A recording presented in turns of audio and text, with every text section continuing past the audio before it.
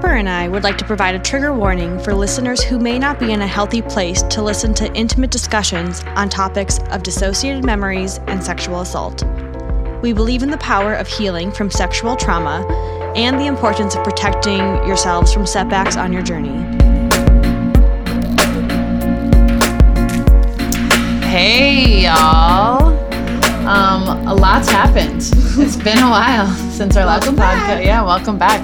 But today we've got a really good friend of mine on, Maya. She's my heart and soul. One of the people that I've just felt so connected with lately, and well, really ever since I met you. And I'm really excited to dive into what we're going to be talking about today. She and I were just talking about this, and we first started talking about you coming on probably like a year-ish ago. Yeah, you were talking about this podcast, and I was like, this is my take on secrets. Yeah. And for me, it was like a really fascinating take because, please explain your gut reaction to it. Yeah, was that having a secret, when does it become the difference between lying and privacy? And just because we share a lot, and I feel like we kind of now think we own information on people, like obviously social media contributes to that, but even when caller ID, cell phones, everything, people could like know where you were all the time. If you just didn't text somebody, they were like, where are you? And so when are you allowed privacy, but also when does keeping a secret to yourself become a lie to other people, and especially people you're intimate with? And that's something I've been struggling with for a couple of years. Yeah. Of like, when is it private and I'm just doing myself a favor, and when am I actually doing somebody I'm really close to a disservice? So that was my take. Yeah, and you told me that, and I was like mind blown kind of moment where I was just like, this flips our whole podcast on its head of like really getting at the heart of why share your secrets and when to share your secrets. And it also like goes into that like push and pull between like the individual and the community, and how much do you owe your community to feel safe within it and to feel connected to it, and how much can you reserve for yourself as an individual, and have that be okay, and have your community respect that as well. Exactly. I think too, in addition to like to all those tensions that we feel from just the 21st century that we live in, I think the three of us also have a unique feeling within that as people who are raised Christian, because of like the act of confession, and also the act of like sharing your sins, and like the built-in accountability that existed within that structure of growing up, that really ingrained in me that I have to share any sort of feeling, thought that I have that is maybe abnormal, to feel relief from it. Right, definitely. And to like sit with it just myself is too uncomfortable and feels too isolating, you know, and wrong in a way. I think the wrongness of keeping something private like is very much instilled. Like I remember being in at the end of church camp, they did these bonfires at the end. Everybody, right? Where you throw your sacrilegious CDs in the fire, right? Like Eminem and Beyonce. But I was at this point out of it, and I was just a counselor, and there were these girls standing up. So mind you, it's boys and girls, and everyone is it's from 7th grade to senior in high school, and these girls are standing up and talking about how they had been raped and how safe they feel at this church camp. Ooh. And to me, I mean, I knew some of the girls, and it just felt like we're trying to show how much we've suffered, kind of thing right then. But then I was like, what is this? Like, why are we sharing this in this setting right here to everyone? And it's just like sat wrong with me. Like, what is compelling you to share this? Like, is it because that if we don't share everything, like then we're doing something wrong. Like, it's, like, sinful, and we're not showing our true selves or something. Like, or are we just, like, trying to have a story? Like, I didn't know what it was. Like, what is compelling? Because it felt very inappropriate to me at first, and it still does. Because, like, in that context, there were, like, 12-year-old boys hearing, like, who have no idea, and, like, hearing about sexual assault from these girls that they're sitting next to. And it just felt, like, super inappropriate, but also, like, what's compelling us to talk and share all of this right now? And even, like, boys would stand up. Oh, it's my phone. Boys would stand up and also try to do the same thing. Yeah, and I think, too, with that, like, as you get your phone, I think, too, with that, too, it's strange to me to have, like, for someone to feel like they need to, like, confess that to a group when, like, it was a wrong that was done to you. And I just wonder if within that context, if like, it was something that they were needing to confess almost in, like, a complicit sort of way, you know, if they were feeling like they needed to, like, take ownership of that, you know, in front of all of these people, when they shouldn't feel. I just wouldn't want anyone to ever feel like they needed to share something like that with people in such a public way, as if to, like, admit a sort of guilt in it. Yeah, and like it felt more of, like, not a need to confess, because it was, like, always, like, I just want to let the guys know here how safe I feel, and, like, thank you. And it wasn't like I'm sharing this burden for the first time or something like that. Yeah. And it just felt wrong, and, like, I don't know, like, something attached to something, and, like, you need to know this about me, because we're all here to share everything, because people were sharing everything that night. But, like, they last forever, those campfires. And I am all for people, like, naming what they need to name, like, and coming, but I wonder, like, if we're feeling that way because we feel false if we don't, like, doing our, like, self a disservice, or, like, do we really want people to know, like, and so we seem valuable in some way, if that makes sense. Especially within, like, the Christian context, too. Yeah. Yeah, and especially suburban white Christian context. Yeah. Like, they're, like, whenever I talk about this, I always talk about the whole iPhone thing, where kids in high school and middle school would, like, purposely crack their iPhones to make it seem that they had a rough life. And, like, that is sometimes, to me, is what we do when, like, what we've now... It's a really fine line to walk, because for so long we haven't been able to share things, right? Things have been, like, so taboo. Sexuality, religion, everything, mental health. But then I wonder, like, when are we making people feel, like, uncomfortable, and that, like, they have to share and they can't keep things private? You know, it's, like, this such fine line. And then when does it become, then for me it's just, like, I have no answers. But I'm just thinking of, like, when it starts feeling like a lie at some point. And so, like, when is that, and how do I, because still, like, it's, like, well, sometimes I just want to keep things private. And I don't want to have to share, because I don't want them to see my cracked iPhone, because I don't like it. You know? So, that's all I got right now. Well, I think you kind of tapped on, like, my brain compartmentalizes those as two different things. Like, one is, like, wound sharing, like, here's all my wounds, and one is, like, secret sharing. And I think I do see those as two different things. And when I heard you telling the story about the girls who shared at the bonfire, my initial, like, feeling was fear for them, because, yes, like, they're sharing with all these other, like, 12-year-old boys that they've been vulnerable and that they feel so safe, which I also think is making them really fucking vulnerable to all these 12-year-old boys who probably haven't had any actual sex ed, and being told, I feel so safe with you, aka, like, there's a lot of vulnerability that, like, these would be easy women to prey on, too, is what I was thinking, too. Yeah. So, but I also understand your vibe, being there as a counselor, feeling partially protective and partially kind of like, why did you share that? Like, what was your motivation? And I think that the motivation was, like, sometimes when we feel safe, there's this need to be like, I need to have my wounds licked and, like, validated. Totally. And I feel like that...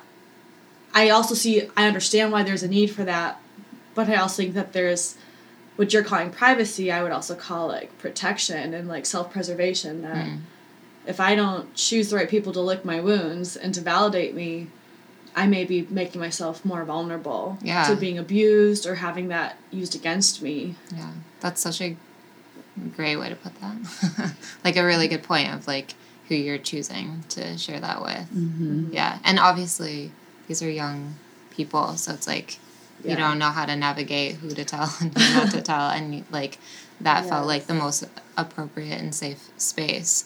But and then at the same time, like you know those bonfires, they just go on forever, and it feels like everyone has something, and they're just like grasping at straws for it in the end, So, it's like, what are like purging all of these things, like do we put pressure on ourselves to have something to purge sometimes, and I don't necessarily like that either. Because it also takes away from people who do, and like and feeling like their thing is maybe so small compared to something, but this is like such a thin line to walk on, right? And it's like, because anyone should be able to say, this is what's happened to me, and how do you know when the right appropriate time for them is to choose that? But I feel like it's getting off. Well, what I was going to say partly about that example is that, like, that is such a unique example of sharing something, because in the normal everyday world, there isn't pressure to share something like that to a group of people. That's like a uniquely Christian, religious, maybe in general thing, that you're accountable to this whole community that you don't even really know or necessarily care about as a whole, but it's the thing to do for that next like hour and foreseeable future. That's what everybody's doing, is going up and sharing. I'm curious for you, Kitty, with you, maybe we need to edit this out if it's not okay to talk about, but like with you, like discovering how there's like a hole that church has left you with, like in terms of that, like needing that confession and that like connection and like vulnerability. What did you get out of those times, like within the church, of like mass confession, See, I don't know that I totally understand the idea of mass confession, because I don't think I interpreted those bonfire moments as mass confessions. I think I viewed them as like mass vulnerability shares. Because I don't... Because I guess, to be honest, I don't hear... Like, when I hear anything about sexual assault, I don't think of that as a confession, because I obviously don't think of that person as having fault. And I don't know that I was necessarily in a lot of spaces where people were, like, talking about bad things they did. They were talking about how bad they'd been hurt. So I saw that more as, like, wound revealing than, like, confession. Okay. I don't know why, but when I think of confession, I think of it as, like, saying something that you did wrong. And take responsibility. And I can't say that I heard a ton of that. Maybe. Okay. Around, like, the campfire sort of setting? Yeah. I heard both, definitely, growing up. Yeah, it was definitely a mix of, like, owning up to things that you did that were wrong, and then also things that were done wrong to you. Like, that was the intention. Yeah. It was, like, let's say how we've grown this week. And instead, like, other things, like, people are just revealing these other things instead. Actually, I remember at Taylor, which is a Christian college that I went for 2 years. That's where we had our camp. Really? Yeah. Okay. Yeah. So at Taylor, they had, like, a purity week, you know? And it did end in this, like, confessional time in front of the entire college. And I remember a girl on my floor going up and talking about how she masturbated and confessing that to everyone in the auditorium and just crying hysterically. And I just remember after that being like, I am so embarrassed for you. Like, I would not be able to walk around campus with that afterward. But there is this, like, there's this feeling in those settings that is so unique that I think really did imprint upon my psyche. Totally. This, like, compulsion to share things with people without thinking about whether they were a safe space or not. And I've done that my entire life until this last year. And this last year is when I finally started to think more critically about, like, is this person someone that deserves to hear my vulnerability? And instead of viewing vulnerability as something that I owe people, looking at it as, like, an opportunity that I'm giving people of, like, I'm letting you have a chance to, like, come into this and, like, experience, like, a real side of humanity. And I'm only going to pick someone who I think is worthy of that, which, like, framing it that way has helped me feel so much more empowered when I'm doing it. And to, like, also be able to, like, make those cuts better of being like, okay, I've seen the way that you've reacted to other people sharing vulnerable things that you didn't realize were vulnerable. You did not respond in a way that, like, I feel good about. I'm not going to share this with you, and being more picky about that. The other thing that's helped me has been dating the person that I was dating, and I'm no longer dating, but he was a very private person. And learning from him, seeing the way that he navigated those things, and in such an opposite way of what I did, I was like, you know what, I'm going to take some of that. And I appreciate that. And, like, because he felt really good in that, like, I don't owe anybody an explanation for what I do unless it's going to affect them. And he had a really good sense of that. And I learned from that. And, like, that's more of, like, where I've, like, learned also, like, how to, when I should feel obligated to tell somebody something, which I think goes into something that you talk about a lot, Kitty, is that, like, you want to give people the opportunity to consent to a experience that they're going to be involved in being with you. And that's, like, that's where the line is drawn of, like, I do owe you this this information because it's going to affect you. So that's now, unless I decide that I don't want to go forward in this with you, you know. I don't know if you want to talk about that at all, and, like, in your understandings of that, coming to an understanding of that more.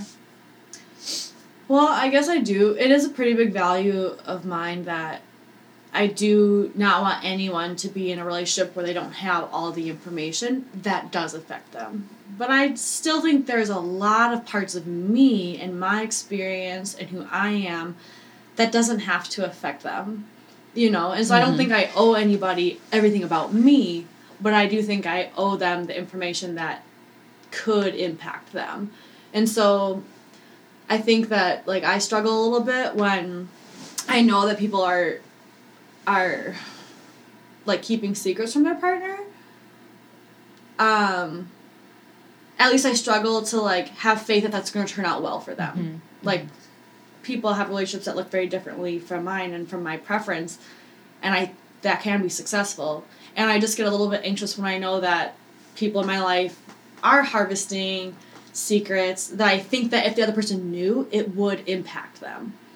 And to me, that there is something to, like, well, is that person really consenting to be in a relationship with someone who has this belief that, you know, if this person knew that they had, it would cause some tension or maybe inspire some communication, which is usually a good thing in my book.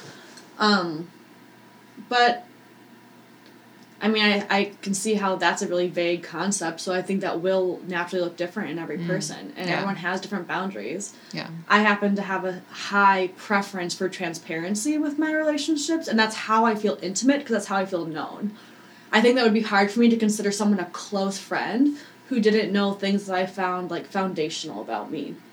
Because I'd be like, well, do you really know me if you don't know that this happened to me, or that this is how I...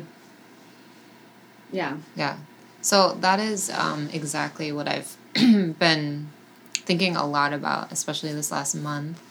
And so, like I've told you guys before, I've had 2 repressed memories that ended up, like, being, like, very traumatic. And one just happened recently. And so with that, it's like, okay, well, what do I do with this information? Because is it defining me, like, right now? And part of that is just navigating, like, those scenarios and figuring out, like, what's happened since then and has it affected me. And then the other thing is I'm the same way where it's like people that I'm very close to, if I don't give that information, I feel like I'm almost living a double life. But then I'm like, I think you guys are articulating it in such a great way that I've never thought of articulating, is like giving this person consent to also hear what I have to say. Because, so my partner says that I'm like, I don't know how to say something that's big without being dramatic. And it's very true. Because I don't know, like, I just don't know how to do it. Like, I don't know how to give somebody this information that feels very big to me. And because I want to say it as, like, as least threatening as I can.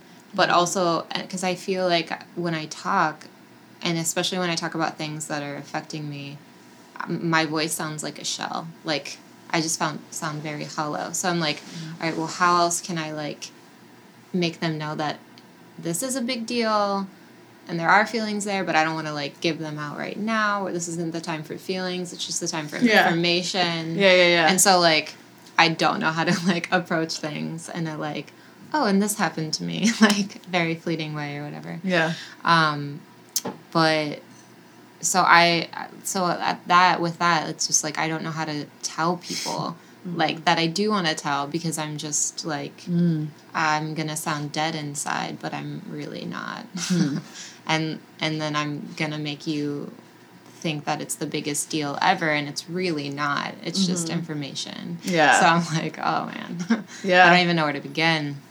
Like, I recently was like trying to write my cousin a letter, and it was so dramatic. And I was like, I can't, so I turned it into a poem. But it's a good format for drama. Yeah, but I relate to that so much. I've learned a lot from one of our mutual friends about how to do that less, how to frame things in like a more like light and positive way, because she realized it, like she has that understanding that like the way that you frame it is also going to be how the person feels then that they need to receive it. Right, yeah. And so learning how to frame it in a lighter way lets them know like you can receive this in a lighter way. But it's tricky. It's tricky, because sometimes you still do feel it in a heavy way as well. I don't know.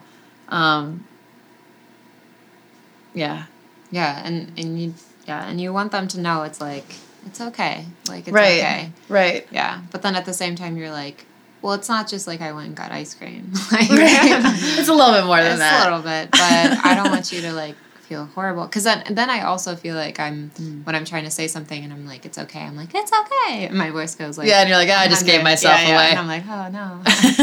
Like it is okay, stop. So I just don't even know how to do that.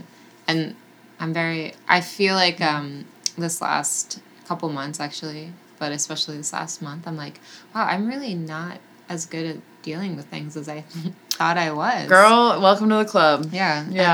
And my boyfriend has kind of been the light on that one, because he's like, you need to talk about these things. And he's like, whether it's to me or not. And it has been to him. Like, everything has, like, always been to him. And he's such a supportive partner in that. But, like, it took a long time for them to, like... surface. For me to be able to say anything. Just because I don't know how. And...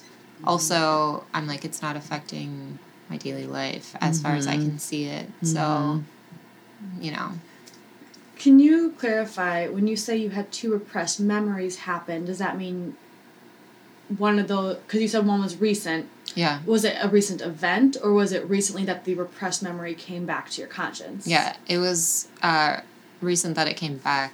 So in your conscience. Yeah. Okay. And they were like, two separate occasions, two very, like, different memories. And I remember the first one, though, was, like, how I got there, which is interesting because I have no idea how this other one hit me. But the first one, I, like, went on this date, and I don't date. So I thought, but I just was like, oh, I'm going to go on this date, and I was feeling, like, adventurous, and I was like, I'm going to kiss him if he wants to kiss me, because I never let any guys kiss me. And, but then we were having a great time, and then when he tried to kiss me, like, it was like a flip, like, switched flip. And I just couldn't do it, and it felt weird, like, the movement that he did was, like, very familiar, and it just felt weird, and then he, like went to the bathroom, and minutes went by, and then he tried again. It wasn't, like, aggressive or anything like that. It was just, like, he thought maybe he messed up the first time, so he tried to kiss me again, and I was, like, pumping myself up, like, yeah, I'll do it if he tries again. And then he tried, and I was like, no. And so I made him leave nicely, and then just the whole time, though, after he left, I was like, what is wrong with me? What is wrong with me? Like, why? What is wrong with me? And I went to sleep just, like, over in my head, like, what is wrong with me? Because it was, like, something that I wanted, and then just something, like, was dead. Like, like, it was, like, my whole body, like, shut off.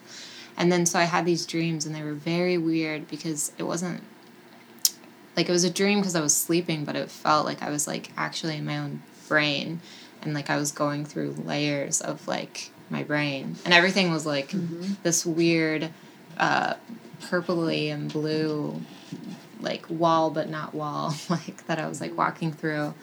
And I woke up, and this memory just played in front of me like a video, and it wouldn't stop until the end. And then I was just like, that's what's wrong with me. And then, like, that is how that one came about. And I was just like, totally hit, and did not think repressed memories were like that, where it's literally you have no recollection of remembering it all until it happens. Until it comes back. Until it comes back, yeah. And it was just weird. Like, and I mean, it felt like my brain was searching for it, and it found it, like, as soon as I woke up. Yeah. And then the second one, me and my partner were just driving, and we were going to a wedding, and, like, I have no idea what triggered it, but it was, like, the same thing where it was just a video playing in front of me. Like, I could see nothing else but this whole scene happen, and I was just like, whoa, like, what do you do with that information? Like, we were supposed to be going to a wedding, and I was just like, because, like, when the first one happened, I had the whole weekend by myself and just kind of, like, sat in it and, like, allowed myself to be sad. And then I was like, all right, well, I know what's wrong and why I acted the way I did, and I can work from here. And then, so, like, with the second one, it was just like, what, like, I have no time. Like, I'm not gonna be, like, a sorry sack at this wedding and think about it. And I didn't think about it until apparently I got super drunk and bawled my eyes out with Coleman holding me and, like, told him, actually. And was the perfect person, but, like, I felt like I didn't have, like, time to, like, and also I felt dumb too. Like, why is my brain, like, not allowing me to, why is it doing this? Like, and how did I not know? Like, 2 times, like, how did I not know? And just, like, wow, I'm not good at dealing with stuff. And so with that too, it's like, okay, well, those are things that happen, and so it's like, it does define me, but then I'm like, no, it doesn't. And then I'm like, but I, like, do I share it with people that I want to be close to, or is it private? Because it's like, I don't need to, like, what, you know. And I think it's about feeling out. When I totally agree with giving somebody information if it's affecting them, but then at the same time, it's like, maybe it's not affecting you, but I want to be as close as possible, and you should know it's affecting you. Yeah, and it's affecting me. And, like, and so it's just like, what am I lying to these people that I love? And I feel like right now I think it becomes a lie if it's like, not a lie, that's not the right word, but it's just, it kind of eats at you almost like a lie does when you know you want to share it with somebody because you want that intimacy with them. Yeah. But you aren't. And because that's how I've been feeling a lot with, especially with my cousin who I write all the time, and we're very close. Yeah. And it's like, I'm obviously not lying to her. Right. It's not like she asked me, Right. do you have these things happen to you?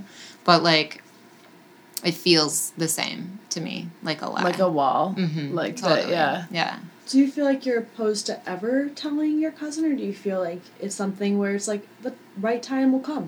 Yeah, I mean, I think it's mostly that. And then, but it's like the right time is always tricky because how do you create that time? And then again, because I'm so dramatic, like, it's like we need the right moment all the time. But, yeah, I think it's something I would want to, but then, you know, you feel, should I burden this person with my secret? And that's how I feel. Like, I look at it as like a secret. Yeah. And I think I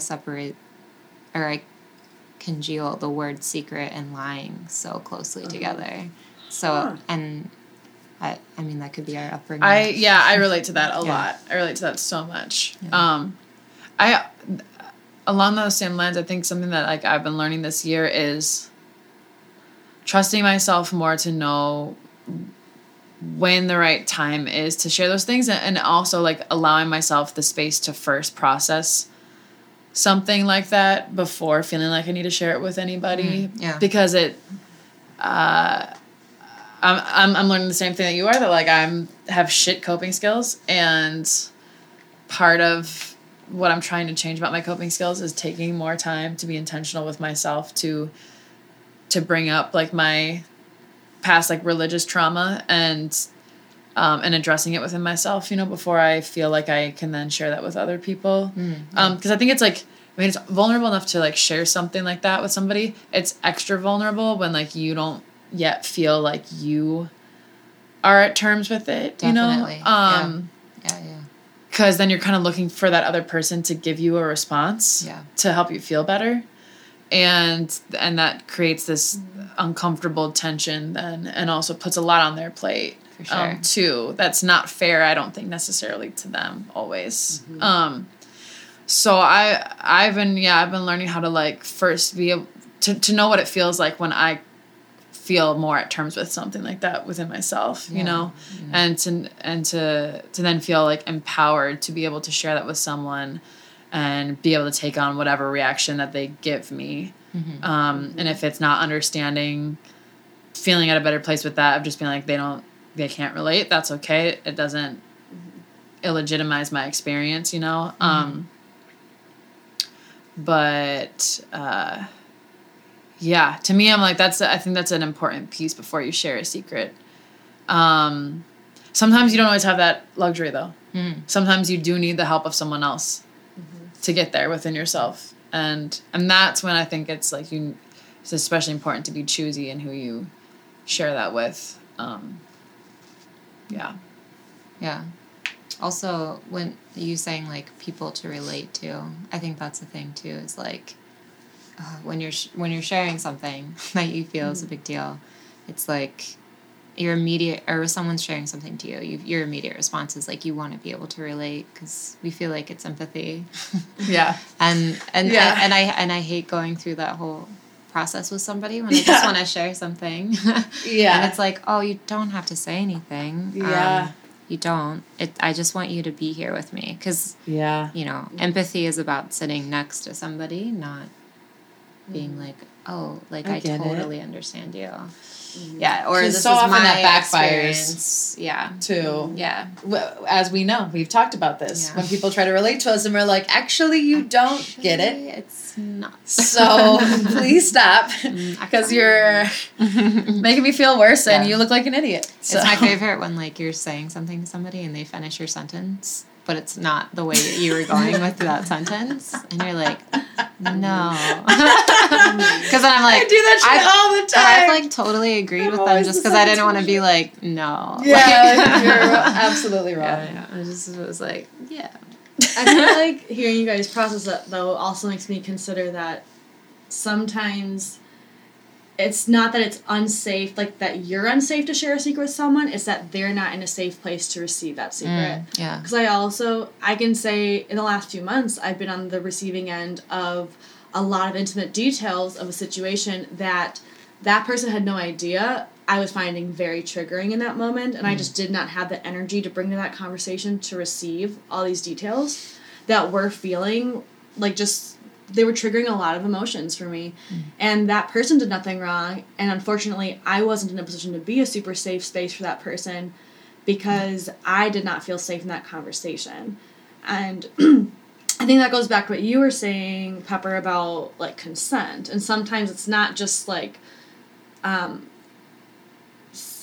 being mindful of consent and that I should give this person this information. It's also, like, that person might need to give consent to, I'm ready to hear something. So I think that, I mean, also when I hear you, Maya, talking about being dramatic, I think sometimes that's also how we seek consent, is like, I have something to share. Yeah. I don't know how it's going to make you feel. I just want you to know that I'm going to try to be prepared for whatever your response is. Yeah. Mm-hmm. But I also think that us, when we are sharing something that's a wound, so you have all these recovered... I'm going to say dissociated memories, because what you just described was dissociation, not repression. Like, you didn't remember those memories until they were recovered. I think of that more as dissociation than repression. Repression is like, I know about this and I just don't want to deal with it. Dissociation is like, you didn't even know you had anything to deal with until this memory came back up. Yeah. So I also think, though, that you get to be mindful of, like, you don't owe anybody that. You didn't even have access to that memory until recently. Right. So obviously you didn't owe anyone that information that you didn't have. And now that you have it, you, I think, have to be able to process it and sit with, what do you want to do with this memory? And be mindful of, once you share it with people, you're going to get their thoughts and their input. Yeah. And honestly, sometimes... that's really unhealthy for your own mental health and healing, is to, like, hear other people's thoughts and take on your experience before you've really processed it for yourself. Definitely, yeah. And I think dissociated memories are especially fragile for that reason, in that if you've recovered this memory, honestly, you might have more details come up over these next couple weeks and months, Maya, like, of those memories. The more you sit with them, more details may come to the surface. I'm in, like, a really good therapy session right now. Yeah. Well, yeah, you are. I just love that you brought this up, because recently this is a huge passion of mine. I just went to a training last week on EMDR therapy, and it's a lot about recovering repressed and dissociated memories. And so I feel like I've currently been having conversations around dissociation, so... that's why when I heard you speaking, I was like, oh my God, this is textbook. What I've been learning about. And it's even hearing, like, the actual name of something is always like when I found out, like, the first one, I was relieved, like, immediately to know exactly what was wrong with me, the whole night, you know, because I was like, okay, well, I can work from this. And being able to say it, like, to yourself, knowing it is so helpful. And so then I'm like, okay, when is the time? And I think we're all in agreement, like, when you've processed this and when you feel ready, obviously. But then I wonder too, like, how much, obviously there's professionals like yourself that you can talk to when you have things that you want to share and don't know if it's the right person or not, but to walk through, because I think that that's what I've been learning the most this last month with this last one. It's just like, I do need to talk about it, because at first I just didn't, like, my partner, and he was very patient, but I knew he really wanted me to talk with him about it, but I was like, did not want to, because I was still processing all of it, but I was having such a hard time. Like, it felt like I was going down a hole, and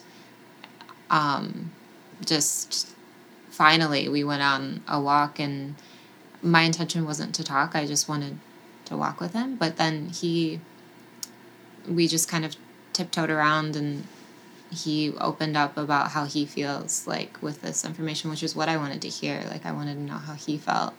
And then I talked, and since I talked with him, like, I just felt so good. And so then I'm like, all right, well then do I need to share with other people? But then now you guys are bringing up such a great point of this person being able to receive what you're telling them. And it's something I hadn't really thought of in that way. I just thought of in the fact of like, I feel safe with this person and I feel ready. So obviously they're ready too. And then, you know, like obviously being aware of like, oh, I don't want to burden this person, which is like 90% of why I wouldn't say anything. But not considering it the fact of like, are they in a good place to tell them this? Or like, should I not? Or whatever. Which is a bit of a guessing game. Totally. You know, like you never really know. And I think that goes back to like what you said, where it's like you can always do the dramatic preface and be like, hey, I have something really important and shattering to tell you. Yeah. Are you ready for it? You're gonna need to sit Are down. you ready for it? We're gonna need bourbon. But I think that can be helpful to just be like, hey, heads up, I want to share this with you because I want you to know what's going on in my life, you know? Yeah. And I think it's important, too, to be able to, like, for me, it's been important to look at my friendships differently and look at, like, who are the people that actually want to know those things about me because they care about me. And those are the people that I want to share those things with then, you know, versus the people that are just, like my coworkers. Like, I look back on my life now and I'm like, wow, I have shared a lot of intimate details of my life with coworkers. Because I wasn't really thinking about it. And I was just like, they're people. This just happened in my life. It's an experience. And I want to share it because I want to get it off my chest. Plus, like, the service industry is such a... very incestuous. Yes. Yeah, totally. And it's, so it's a breeding ground for that. But in my current job, I've become a lot choosier with that, and I don't share intimate details with my coworkers there, like I used to, and that was hard. It was really hard for me because I was feeling like I was holding back, and I was feeling like I wasn't showing who I was. But since then, I've been able to find 2 people that I do share more intimate things with, and like that's enough. Like. And it's more meaningful because before I was just sharing all my life with everybody and it cheapened it. And now that I feel choosier about it, I'm like, I'm going into this situation, sharing information with you because I want us to feel closer. I want to give this relationship an opportunity to feel closer. And I know that it can happen in this. And if you don't take it that way, I know that now that there's a limit in our relationship, you know? And that's okay. Yeah. But now I know that's where the line is. And I probably won't share that kind of stuff with you as much anymore. Or we'll have a conversation about it. But it's been, like, that change in mindset has been, like, so empowering to realize that, like, I don't have to be the one that's hurt in this scenario, you know?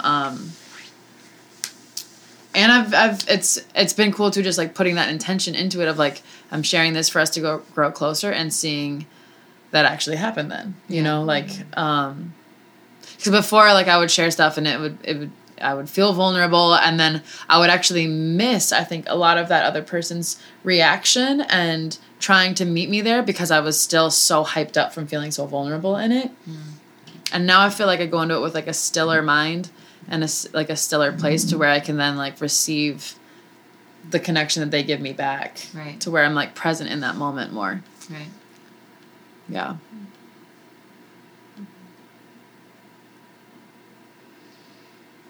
Yeah, I think that, you know, what was interesting to bring this kind of full circle to the beginning of the conversation when, Pepper, you were saying that when you first were talking to Maya about keeping secrets, how you felt like that turned the concept of the podcast on its head. And I'm wondering if you can explain that more, because I don't think I got that impression. To me, I feel like this coincides very much. I think you and I have been in very different places when it comes to secrets. I think that I think that you've taught me a lot about the art of secret telling, really. And because before, for me, I didn't realize until dating this partner of mine who was very secretive of just like how much I feel the need to share all of my secrets in a way that's like I have to, like that was not my choosing.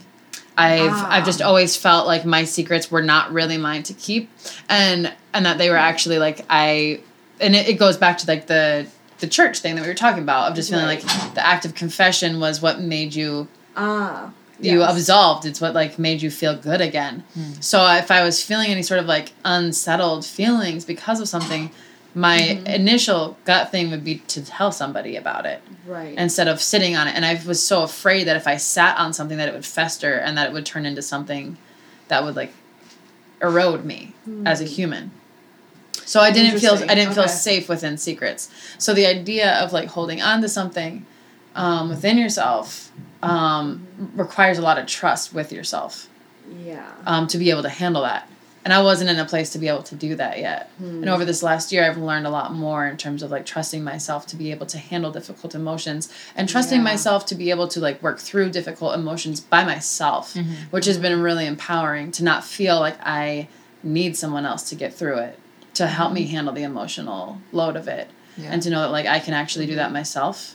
And to know that like when I can't, to know like when I'm like, this is, I do need to talk to someone about this.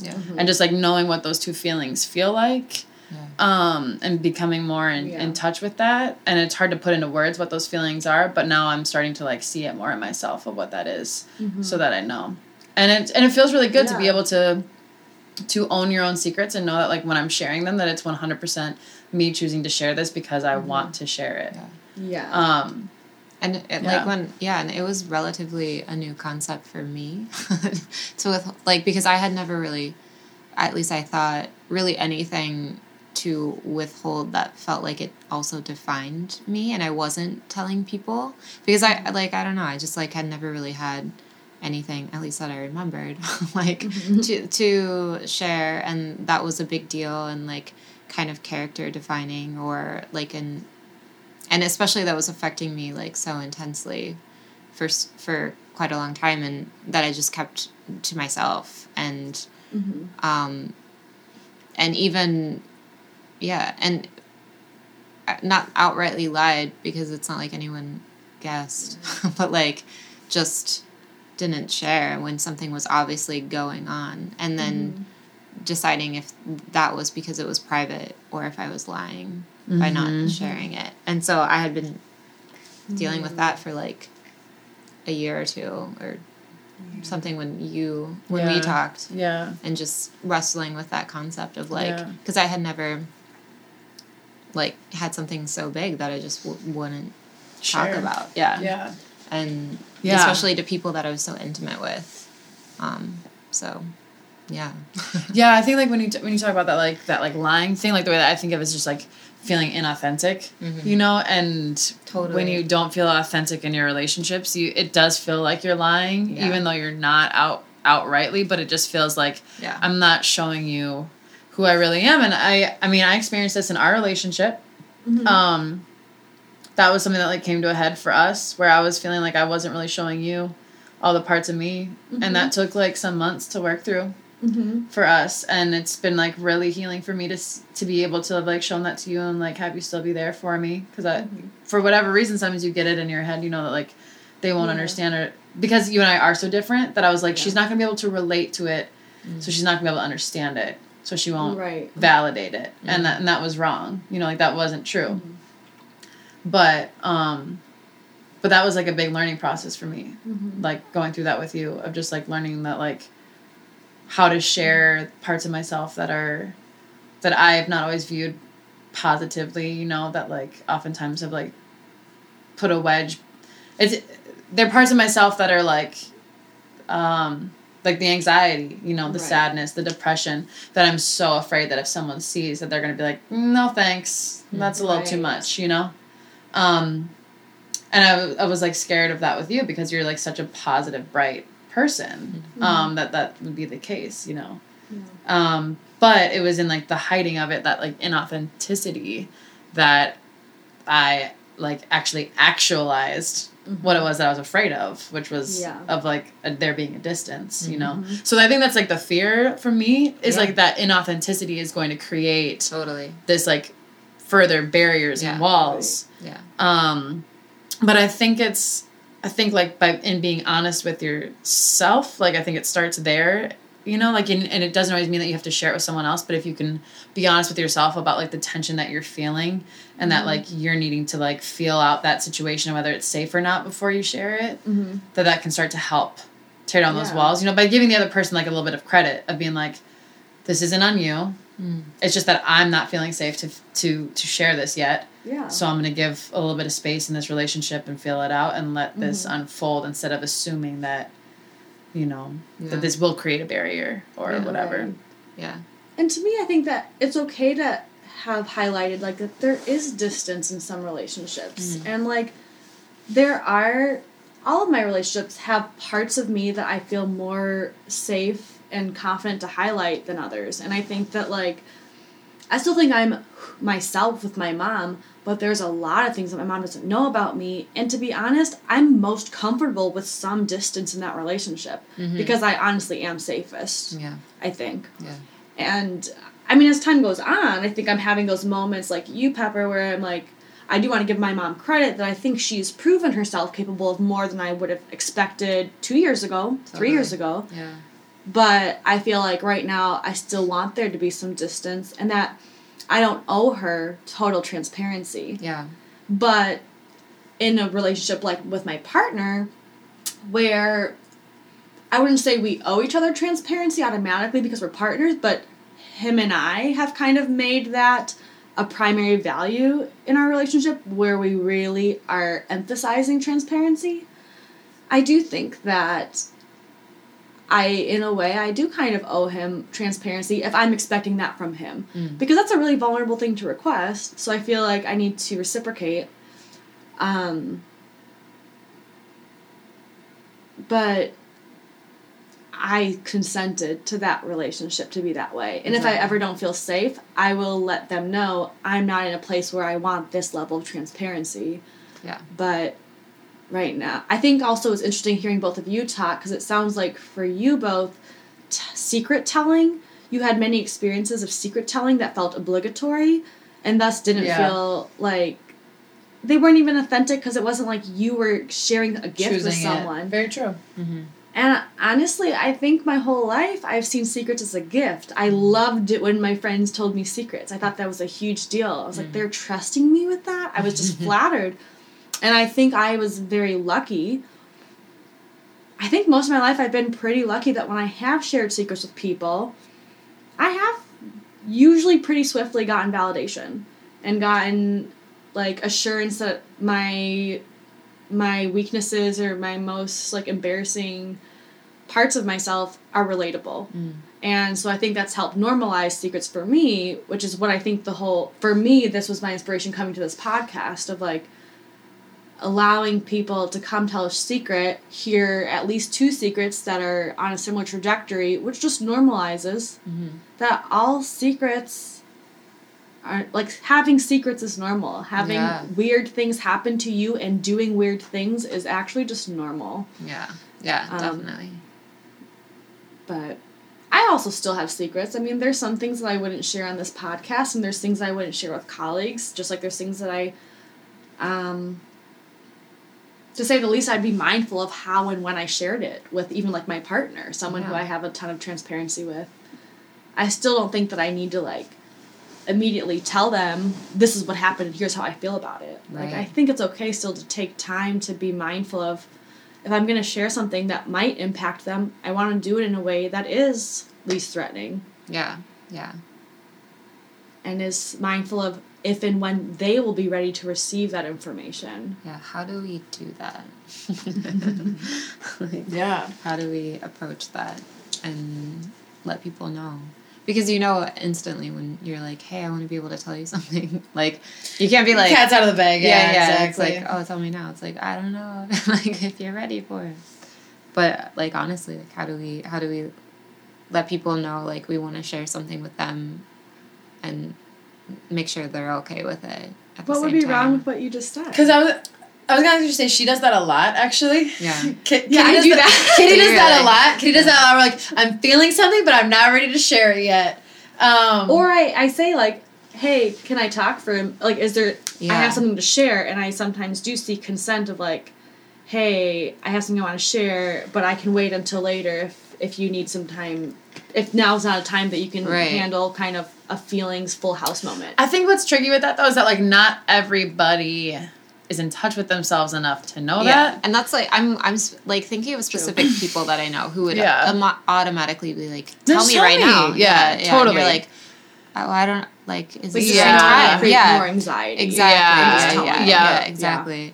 That makes sense. But you would hope so. Like, they would be like, you know what? No. Because, like, you don't know. They don't know what you're going to tell them. Especially coming from me, they're like, are you just going to tell me, like, a new movie's coming out? Like,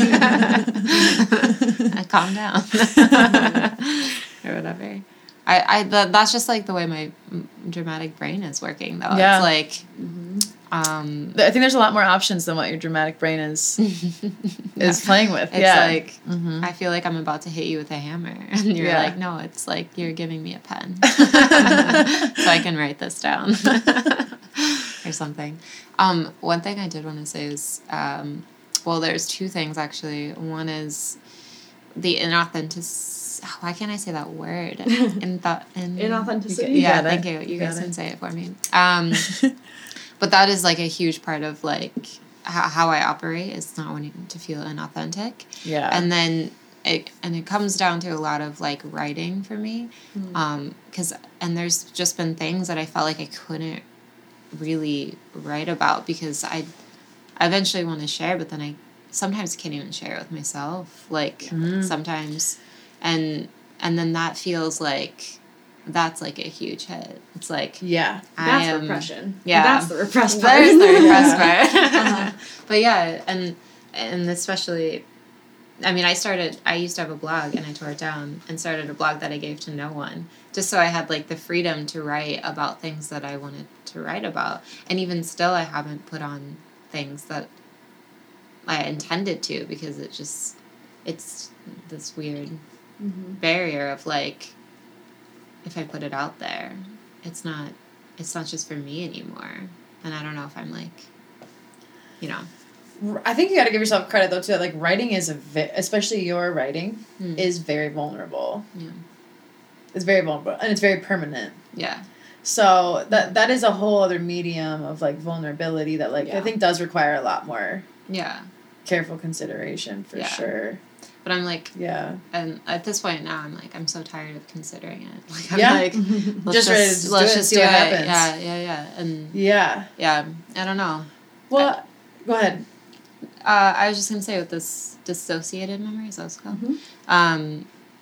Even more now, I'm just like, I need to, like, let things out, like, go because it's like, obviously.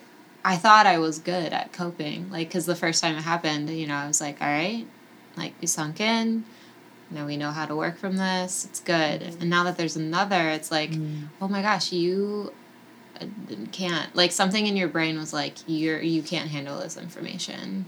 Just, like, shut it down. Yeah, exactly. Like, I could just geek out for the rest of the night just about dissociation. Because that's literally what it is. It's in a weird sense, it's a gift that your brain gives to your body because it knows that you don't have the coping skills to deal with what's happening, so it's just going to remove you from that. Yeah. Do you think that it brings it up again when it knows that you do have the coping skills to deal with it? Or maybe it has this inkling that you could deal with it again? Or it's just like a random thing, like something just... Triggered because I can't figure out what triggered it at all. Often I think it's a sensory memory, so it's either if... I don't know. Yeah. It can be all different things for... And that's a really interesting theory, Pepper. I wonder if there is something spiritual about that your body's giving you the gift of waiting until you can cope with it. That being said, the whole reason why I'm really pursuing EMDR therapy is that I think that you also aren't necessarily ready to cope with what comes back when it starts coming back. Right. Well, I wonder if it's not that you have, like, the set in stone coping skills for it, but it's just that, like, there's enough that's changed in your brain chemistry, your outlook, to where you could be receptive to actually dealing with it. Right. Yeah. And finding the coping skills to deal with it. Even if you don't have the coping skills, where you're at is now at a place of, like, readiness to figure it out. Or maybe, like, it's when your body knows that you're safe. Yeah. And I will say, it's like, when I was writing about it, like, the moments before that was, like, such a hallmark, like, moment. Because, like, it was me and my boy driving down the highway and just like in a cabin full of love, singing love songs, holding hands. Wow. Just feeling like so good. Wow. And then all of a sudden it was just like, boom, like right there. What an emotional trip. And I really feel like it is kind of like that. I mean, I will go with like the whole spiritual part of it. It's just like, I have like a partner who was able to handle it with me and who actually made me handle it, like, you know, helped you and in that process, like just in a good place to be able to work through. And like, I mean, honestly, I could cry, but like something happens when I feel like I'm gonna cry and I just like stop. But I feel so lucky to have him as my partner because he creates like such a good support system, and I've never trusted anybody with like my life other than him the way like I trusted with him. But yeah, I think there's like kind of something to that of like just all of a sudden you're ready. Go. Or whatever. But yeah, I mean, it makes me feel weird that, and a gift that like I didn't remember, and then I'm like, oh, am I not good at handling things? Like, I think, you know, I feel like I would also like question myself for sure. Yeah. You know, in that process of just being like, what, like, am I not tough enough for you? Like, and you're like talking, and you're like talking to yourself. Yeah, exactly. It like brings out consent to that. Yeah. Your brain made an overriding decision, but it brings out those like sides of you. It brings out like there's a side of you. Yeah. There's a part of you that was like the parent in that situation, right? And was like, nope, no, girl, nope, not doing it. Yeah, and I am grateful. Like I was again writing about that, like just like I'm really glad, but I'm also like, why'd you do that to me at the same time? It's like this weird, like, thank you, but who the fuck are you to like take that away? And but at the same time, again, thank you for taking that away, because I don't know if I would have survived like the next couple of years, like as a high school person, remembering all of that and thinking about it and whatever. What you just described, I just need you to know, is an incredibly common response for people who have dissociated. Because often there's this, obviously it was a gift that you didn't have to deal with those emotions in that moment, and yet there's also a lot of guilt that can come out for people. I guess it very much depends on the trauma that they dissociated from, but oftentimes people, survivors with dissociation, do identify with this emotion of guilt, of like, but why don't I remember? Or why didn't I get to do anything about it then? You know? Yeah, that's good to hear. Because, I've just felt pretty stupid. Like, and stupid is an accurate word for, like, how I felt. Just, like, you know. Well, you're being introduced to, like, a side of yourself that you didn't know was there. Yeah, it's like... So that's gotta be unsettling. And I pride myself on self-awareness. Totally. Totally. So I'm just like, how did I not see that? Yeah. That's powerful. Yeah. Definitely. Yeah. Well, I appreciate how vulnerable you've been in sharing that on this podcast. And I think that you did something really artistic in that you shared that you have repressed memories or dissociated memories. And you were, I think, really tactful in not sharing with those details, because clearly that's not a secret that you're trying to disclose on a podcast. Yeah. And I think that those are really awesome boundaries. And we still were able to have a really rich conversation about what's your emotional response and feelings around processing those dissociated memories, and who do you owe that information to and not. Yeah. And I know we got to kind of wrap up this interview, but is there anything that you want to share, Maya, kind of in reflection to anyone else who may be hearing this is like, oh shit, I have dissociated memories too? Yeah. Any kind of message you'd want to send to those listeners? Yeah, I think the only thing I've learned is just, like, not to deal with it yourself. Like, I think, whether it's you're able to share it or... And I did not even give the full details to my partner, because it's just, like, something you have to choose for yourself, like, what you share. But I think letting somebody in and knowing, like, I'm not doing okay. And that's all I had to say to him was, like, I'm not doing okay. And that's pretty much enough. Yeah. Yeah. It's okay to not be okay. It is okay. Awesome. Well, thank you so much for coming on. Thank you. Yeah, I've been For letting looking me forward to ramble. this for a year. Yeah. So it's nice to have it happen, and have it happen in the perfect timing that it did, because I feel like so many things have happened in everyone's lives to where this was like the perfect right timing to be able to crack that open. Yeah. And thank you just for sharing all the details that you did. Yeah. Thanks for listening.